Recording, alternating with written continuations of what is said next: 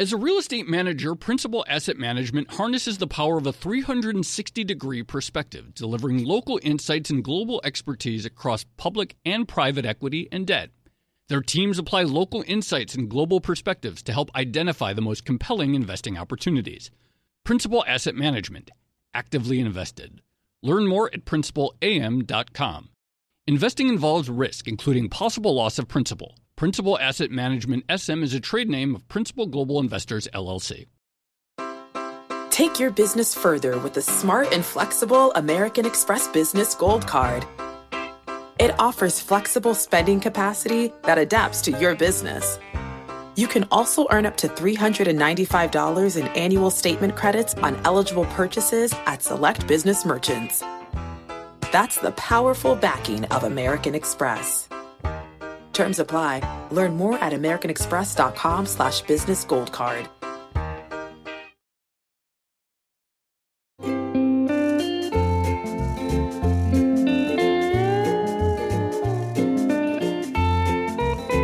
Hello and welcome to another episode of the Odd Lots podcast. I'm Tracy Alloway. And I'm Joe Weisenthal. Joe, what is the most overused quote in all of financial journalism and commentary? I don't even know where to begin with that question. I don't know. I'm stumped. Well, it might not be that obvious, actually. Okay, in my humble opinion, it has to be the quote by James Carville, the Bill Clinton advisor, about the bond market. Did you ever hear that one? Oh, yeah. I love that quote. The one about James Carville saying that he wishes, or he said if he gets reincarnated, he'd like to come back as the bond market because that could scare everyone, right? Something like that along those lines? Yeah, that's a pretty good paraphrase. He said so that I could intimidate everyone. And I have to say, if you're a financial writer, I guarantee you at some point or another, you have probably begun a column or a story with that quote. But I think that's probably fair to say. Yeah, and I'm certainly guilty of it, I have to admit. But there's a reason that it resonates so much, which is that the power of the bond market is something that we're constantly discussing. And Joe, you'll remember a couple episodes back, we did have one episode where we were discussing the return of the bond vigilantes. Yeah, absolutely right. And it's what the bond vigilantes, it's this idea that from time to time, policy makers have their actions rejected forcefully in the bond market, and they're cowed into action by what the market is telling them, so to speak. That's right. So it's the idea that the bond market can act as a constraint on fiscal policy by basically raising a government's borrowing costs. And the reason we bring it up now is because in addition to the U.S. context, we had that big rise in U.S. bond yields and people were talking about whether or not bond vigilantes were coming back because the U.S. was embarking on this big fiscal expansion. We've also seen the power of the bond market in recent weeks as demonstrated by what's been going on in Europe and specifically Italy. Yeah, the old Euro crisis story is coming back in Italy. That's right. It all feels very 2012. We saw a big blowout in Italian bond spreads. Everyone got very excited, started dusting off the old fiscal playbooks from circa 2010, 2011, 2012. And we all got to talk about the bond market reaction to Eurozone political and fiscal drama once again. So that was very exciting. But of course, we do have this ongoing discussion about the bond market in general, but also how it relates to U.S. equities. And on that note, because we had the big rise in U.S. bond yields earlier this year, we have seen short-term rates on government debt actually go above the U.S. dividend yield for the first time in many, many years. Yeah, I've seen a bunch of versions of this chart lately. And you mentioned the idea of short-term bond yields going above dividend yields, but there have been various variations on it. But the general theme seems to be that for the first time in a long time, you can get paid a decent amount of money owning short-term government debt, which carries very little real risk. And the competing yield you can get from equities, whether we're looking at the dividend yield or just the straight up earnings yield, which is the inverse of the PE ratio, is looking less juicy by comparison. Exactly right. So we're talking about a lot of different things here. And the reason we're doing that is because we actually have a really fantastic guest for this episode who is able to thread all these different subjects together. And he is actually the person who coined the term bond vigilantes. So that's exciting. Oh, wow. So now I feel very self-conscious for having tried to give my feeble definition of the term, because we are literally going to talk to the originator of it. All right. Well, without further ado, then let's bring in our guest. It's Ed Yardeni. He is president of Yardeni Research.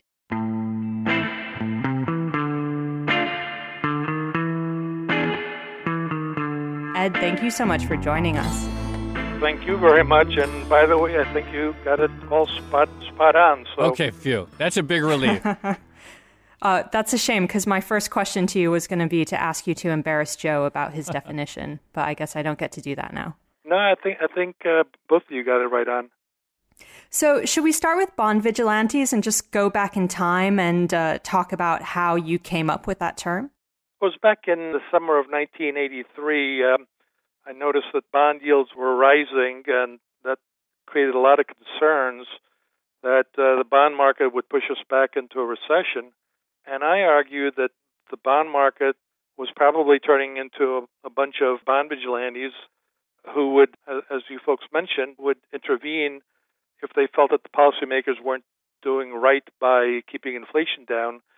And I think there were 3 or 4 episodes in the 1980s where bond yields rose, and wouldn't you know it, subsequently nominal GDP growth slowed substantially, and then bond yields came down. So I would say the heyday of the bond vigilantes was actually the 1980s in the United States.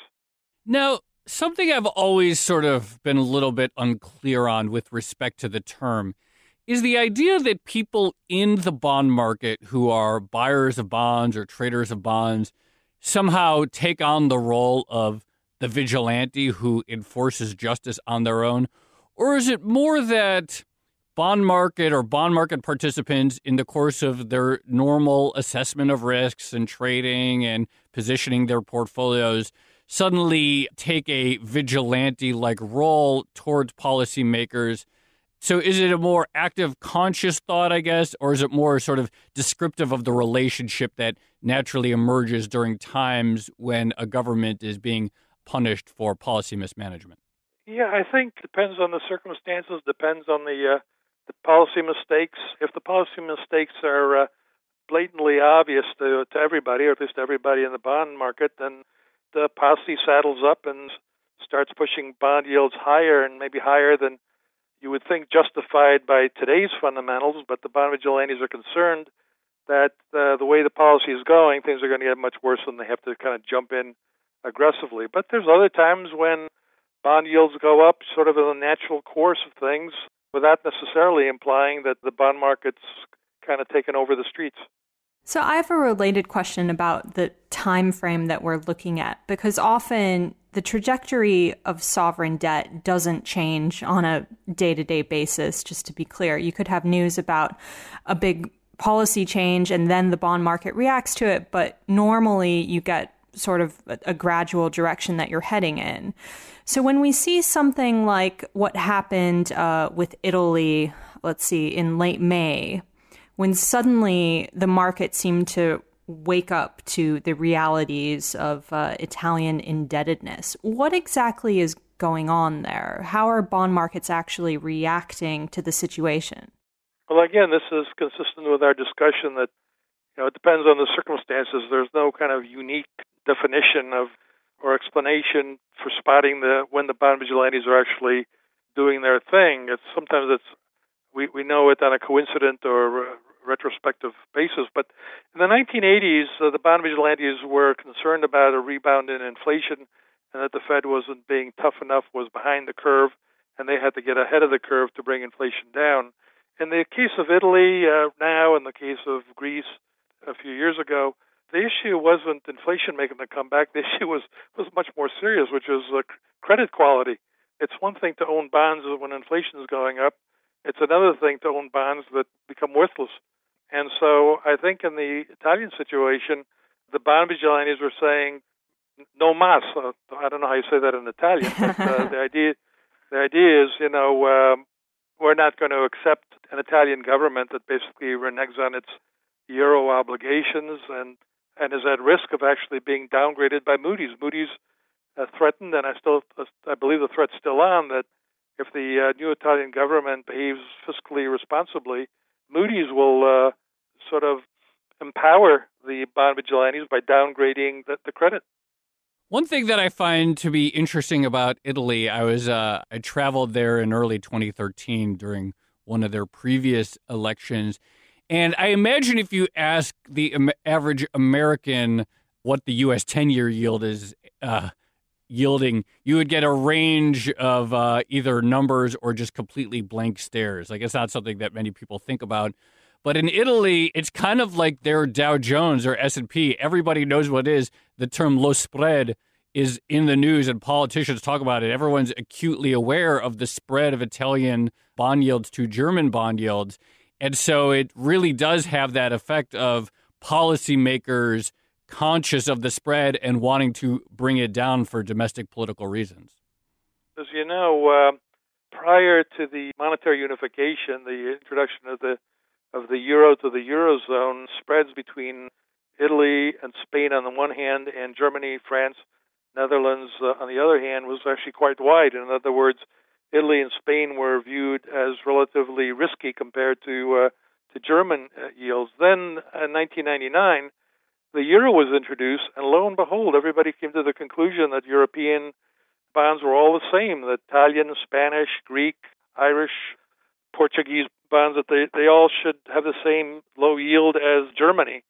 And then obviously there was a rude awakening in 2010, 11, 12 with Greece, and now once again with Italy, that there is credit risk, and the risk is that you'll have a Grexit, or I don't know, has anybody come up with a one-word expression? It'll leave. What is it? It'll leave. It'll leave. I like that one. I knew there was something out there. So that raises credit risk issues. So let me segue to something else that's happening in Europe, or on the edges of Europe, depending on where you stand politically. But over in Turkey, we've also seen some financial drama where President Erdogan is basically exerting influence on the central bank and trying to prevent them from hiking interest rates at a time when arguably there is a lot of inflation and they should be hiking interest rates. So if you were to ask Erdogan about bond vigilantes, I'm sure he would probably shake away any of their concerns and say that the bond market isn't the right entity to be exerting political influence over fiscal decisions. So I'm just curious, do you think the bond market should be influencing political or fiscal decisions? Well, I tell people I'm not a preacher. I don't do good or bad. I do bullish or bearish. And, I deal with the facts on the ground. And the facts on the ground are that Turkey has depended on capital inflows from abroad, and that's partly because their yields have been higher because there is deemed to be a credit risk, but they weren't terribly higher. Turkey was getting some pretty good rates until Erdogan decided that he didn't like an independent central bank. Now, look, the bond vigilantes always sort of have an issue with the central banks, but it gets to be much, much worse in terms of their reaction if the central bank is deemed to not be independent, to be blatantly politically driven. So what we're seeing here is kind of global bond vigilantes. It's certainly not locals in Turkey that have pushed their interest rates up and their currency into the abyss. It's been foreigners who have been looking for good opportunities, thought that Turkey was relatively stable and that their fiscal monetary policies were relatively acceptable. And then when they turned unacceptable, they left. So this is an example of the posse saddling up and leaving the country, which is what happened in Turkey. And as a result, rates spiked up dramatically, and the currency took a dive. As a leading real estate manager, Principal Asset Management harnesses the power of a 360-degree perspective, delivering local insights and global expertise across public and private equity and debt. Our experienced teams are uniquely positioned to uncover compelling opportunities in today's market, giving our clients an exclusive advantage. Principal Asset Management actively invested. Learn more at principalam.com. Investing involves risk, including possible loss of principal. Principal Asset Management SM is a trade name of Principal Global Investors, LLC. And you talk about how the bond vigilantes saddle up at sort of random times throughout history. So there were a few episodes in the U.S. in the 80s related to anxiety over inflation. And now, of course, Greece and Italy. And one of the things that we know about markets and extreme market moves, markets are complex systems, and we never really know what catalyzes any extreme move. So we could try to pinpoint something. We're like, maybe there was some data release or some comment that Erdogan made or something that a politician in Italy said. But we know that these are, at best, just approximations, and it's very hard to really talk about why a market shifts from one regime of potential complacency to another regime of sort of the market playing a disciplining force. In your work, looking at the bond market, do you have any insight into what it is that sort of how the posse all sort of coordinates and gathers up or saddles up and shifts from one mode into the other? In the world we live in, information flows at the speed of light. We all get the same information of what an important policymaker is saying in Turkey or a new potential government, what their leaders are saying. So we all have that information at the same time. And over the years, the bond market just kind of gotten the rules of the game, which is the bond market, first and foremost, wants to make sure that inflation remains down. But maybe I shouldn't say first and foremost, because just as important, and actually much more important, is making sure that you get your money back. So it's both the inflation rate and the credit risk. And very often what happens is the bond market gets its way, the policymakers hear the message being sent by the bond vigilantes, or they put up their hands and they say, all right, we'll give you what you want. That was sort of Carville's quote that you mentioned, basically advising Clinton, make sure you satisfy the bond market, then everything else will fall into place. So I'm going to shift into a different regime now to try to draw a connection between what we've seen happening in bonds, specifically in the U.S. with the recent rise in rates, and what's been happening in the equity market. And here as well, Ed, you have been very influential because you actually came up with a model that's well known in the investment world now, or at least you put a name on the model. It's called the Fed model. Could you possibly walk us through how this works? The term I gave it was the Fed stock valuation model. And back in 1997, it was the summer of 1997, the Fed released its monetary policy report. I don't think anybody ever reads that report, but I skimmed it and saw that the Fed actually was trying to come up with some way to determine whether stocks were overvalued or undervalued. You'll recall it was 1996, the end of 1996, that Greenspan, Fed Chairman Greenspan, gave his famous speech, Wondering Out Loud. He asked the question, how do we know whether stocks are fairly valued, overvalued, or undervalued? And his staff must have scrambled to try to help the boss figure out the answer to that question. And they came up with a model that actually had been around for a while, just hadn't been given as much attention to prior to them mentioning it in the monetary policy report. And then my pointing it out, and I think kind of took a life of its own. But the basic idea is that the stock market must be influenced by interest rates. It certainly is influenced by short-term rates in terms of the business cycle, but in terms of long-term rates, they are an alternative to stocks. The difference between bonds and stocks is if you buy a bond and hold it to maturity, you'll earn the coupon, and depending on whether inflation is or isn't a problem, you give some of it back in maybe purchasing power. Stocks, on the other hand, give you a yield based on their dividends, but they also have a lot more upside if things work out pretty well, and then, of course, they have downside if they don't. So what the Fed did is they showed a chart of the 10-year U.S. Treasury bond yield, and then on the same chart, they showed the S&P 500 forward earnings yield. And as Joe mentioned, that's just the flip side of the PE. Instead of price divided by earnings, take earnings divided by price. And so it's the earnings yield of the S&P 500. Currently, let's say in May, the earnings yield was 6% for the S&P 500, and the bond yield is more like 3%. That implies that stocks are 50% undervalued. The problem with this model is it's been arguing that the stocks are undervalued ever since 2001, 2002, which, on balance, really wasn't a bad call. I mean, look how much higher we are now than we were back then, but it certainly did not anticipate the 2007, 2008 mega bear market. You got to use it with some caution. In other words, the model really worked very well prior to when the Fed discovered it. They discovered it in 1997. It worked like a charm, and then it worked for another couple of years, told you to get out in 2000, 2001, and then it wasn't really of much use since then. Yeah, so this sort of gets to where I was going, which is that there is an intuitive appeal to the model, which is that you have this risk-free asset class that tells you upfront how much you're going to get paid, and you can discount that future stream of cash flows in a very predictable way. And then you have this risky asset class, and you don't really know much, but you can sort of see how it compares or what it's offering versus the risk-free rate. But as you said, and as many as others have pointed out in finance, the only problem with it is that it often doesn't work, and you can't really use it to time the market. So how should an investor incorporate it into their practice if it sort of often fails at timing the market?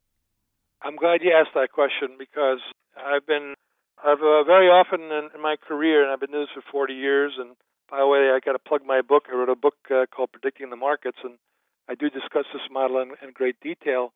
But I think one of the things I've learned over the years is that the bond vigilantes aren't the only players in the bond market. There's also central banks. And one of the reasons that bond yields have stayed so low is because the central banks, especially since 2008, have kept them extremely low. And the other factor is inflation. And I think there's been some very powerful structural, secular forces that have been keeping inflation down. And the number one preoccupation of the bond vigilantes is inflation in the United States. They don't worry quite as much about the credit quality of government bonds. So far, so good, I should say. But here's what I've come up with, and that is that the stock valuation model, in some ways, is it's misleading, because that term doesn't really say what it is. It's a stocks versus bonds valuation model, and it may very well be that it isn't that stocks are grossly undervalued. It may be that the bonds are grossly overvalued, and the yield has been kept too low by the central banks. And now that they're normalizing, we should see a more normal relationship in this model. But I really think the model actually still is useful, not as a stocks versus bonds asset allocation model. I think investors should view it more as a corporate finance model. I found that we can relate the buyback activities that we're seeing in the S&P 500 companies to the spread between the forward earnings yield, again, the inverse of the PE, and the cost of borrowing in the corporate bond market. And on an after-tax basis. And right now I reckon on an after-tax basis, corporations can borrow money like maybe for 4% on average, good and bad quality, averaging them together. And the forward earnings yield is 6%. So you almost have a fiduciary responsibility if you're running a corporation to borrow that cheap money and buy back your stocks. And so I really think I've sort of salvaged the stock valuation model by pointing out that it actually has worked, but not as a bonds versus stock model, rather as a buyback model. And buybacks have been driving this bull market. Two things there. It's a really interesting point. Does that mean that the major risks to equities now are that the buybacks actually stop, as a lot of people have been concerned that they might? And secondly, is the major risk also a derivative of what might happen to bonds if we start to see inflation come back, or if central banks start to wind down their extraordinary stimulus? Yeah, I mean, I think you got it right on the money, and that is, since buybacks have been the major reason why we've have had this bull market. You remember back 2009, 2010, a lot of the bears were saying it's all sugar high, it's being driven on fumes. They couldn't see who the heck was buying. It wasn't institution, it wasn't retail. And I was saying, wait a second, there's another buy here that's being ignored, and that's the corporations buying back their own shares, and it's been trillions of dollars of buybacks. Now, I'm not terribly worried anytime soon that that's going to stop because we've got a bunch of money coming from repatriated earnings as a result of the tax law change at the end of last year, and I think a lot of that money is going to continue to go into to buybacks. And the bond yield, even though it's come up, is still below the forward earnings yield of the S&P. So there still could be some borrowing in the bond market for buybacks. But as a general statement, if something happens that for some reason stops the buybacks, then it's hard to see how this market keeps going higher. It's not too hard to see how it might go lower. Now, perhaps the biggest risk out there, more than the buybacks, is that inflation makes a comeback. We've all gotten pretty lulled in thinking that inflation is tame. There's people looking for it every single day. I'm looking for it for every single day, not because I expect it to come back, but because I've taken a professional forecasting position that inflation is dead. So, if it ever comes back, I'm going to look pretty silly. So I will change along the way. I try to be flexible and open-minded about these things. But yeah, I mean, if inflation makes a comeback, all bets are off. Then you get higher bond yields, maybe dramatically higher bond yields. Then the Fed model suddenly would come into play in a vicious way, showing that the spike in bond yields is fatal for the bull market. So reapplying your sort of altered Fed model of forward earnings yield versus corporate borrowing costs, thinking back to this approach in the pre-crisis period, 2006, 2007, I'm curious, A, whether that would have been a more useful signal than the sort of pure earnings yield versus 10-year rate, and B, how much is the problem still that, forward earnings yield is just a guess, and very few people would have really predicted that earnings were about to drop off a cliff during the great financial crisis? My bottom line on what causes bear markets is bear markets are caused by recessions. And as you know, economists, there haven't been that many recessions, and yet economists keep missing them, and because they don't happen that often. But I don't really know of any model that really timed it perfectly to get out in 2007, 2008. I know there's the Shiller Cape model, there's the Buffett stock market valuation to GDP model. They were all signaling that stocks were very expensive, and they did the same thing in 1999, 2000. And so I would say that there are alternative valuation models that have been more useful with the benefit of hindsight. The problem with a lot of those models is, especially the Cape model, the Shiller model, is it looks at earnings over the past 10 years. And so it's always going to be more bearish than a valuation metric that's looking forward, which is the Fed model, or just the straightforward forward PE. So I think you want to look at valuation models. You want to look at all of them. You want to decide for yourself whether you think stocks are a little pricey and that there's potential downside. But what you really got to get right is the next recession. If right now the S&P forward PE is around 16 and a half, that's not cheap. It's not terribly expensive either. But if there's not going to be a recession for the next several years, then the PE could go up. If there's a recession right around the corner, you don't want to be in stocks. I think the expansion is going to last a while longer, and so I'm not terribly concerned that valuations are too extended. All right, well, Ed, that has been an absolutely fascinating conversation, and it was such a pleasure to have the inventor of the bond vigilantes term actually on the podcast to discuss it. So thank you so much. Thank you.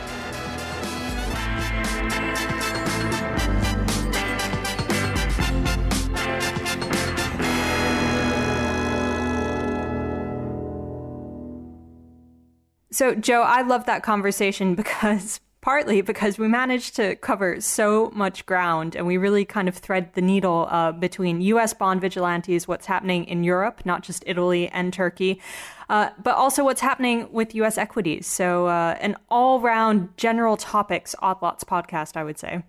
Yeah, it was really good and very timely because, as you know, that term bond vigilantes is controversial, and some people think it's kind of a myth.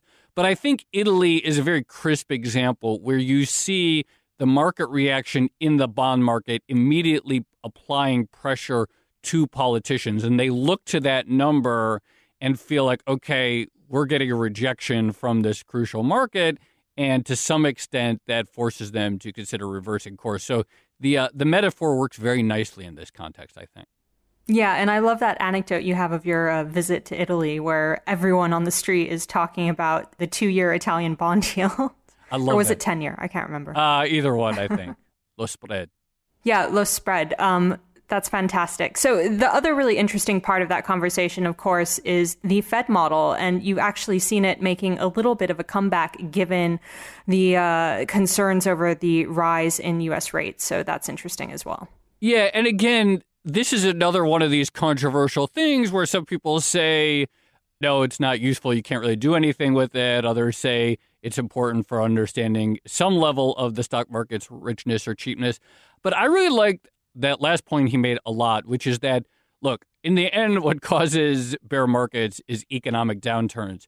So no matter how great your valuation model is, there's no shortcut for trying to have a view on what's going to happen in the future. If you want to time the market and you don't have some ability to look ahead a little bit in terms of what's going to happen in the economy, no matter what your valuation model is, you're probably not going to do very well. Right. Although I have an opposing pet theory, which is that if you consider that the recovery that we've seen since the 2008 crisis took place mostly in financial markets, then maybe it makes sense to think that whatever recession is coming up is going to be sparked by financial market turmoil as well. But that's sort of controversial, so I'll stop there. Tracy, do you want to be a guest on a future episode and I can interview you about your theory of financial markets and the real economy?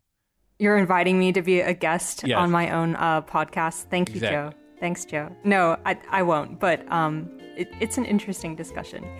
I enjoy discussing it with you now, Joe. That's enough for me. Okay, that's enough. Okay.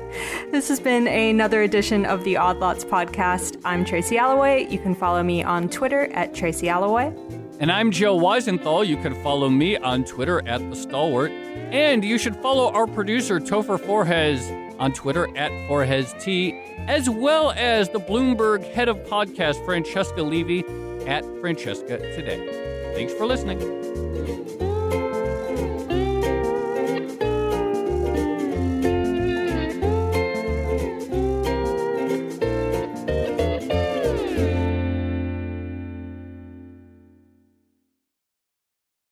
Hey there, it's Joe Weisenthal. And Tracy Alloway. And we are the co-hosts of the Odd Lots podcast. And we want to tell you about a new podcast here at Bloomberg we're really excited about.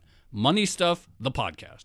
That's right. Friend of the pod, Matt Levine, is teaming up with our other friend and Bloomberg TV host, Katie Greifeld, to bring the Money Stuff newsletter to life. Every Friday, Matt and Katie will dive into all the Wall Street finance and other things that make Matt's newsletter such a hit. You can listen to Money Stuff, the podcast on Apple Podcasts, Spotify, or wherever you get your podcasts.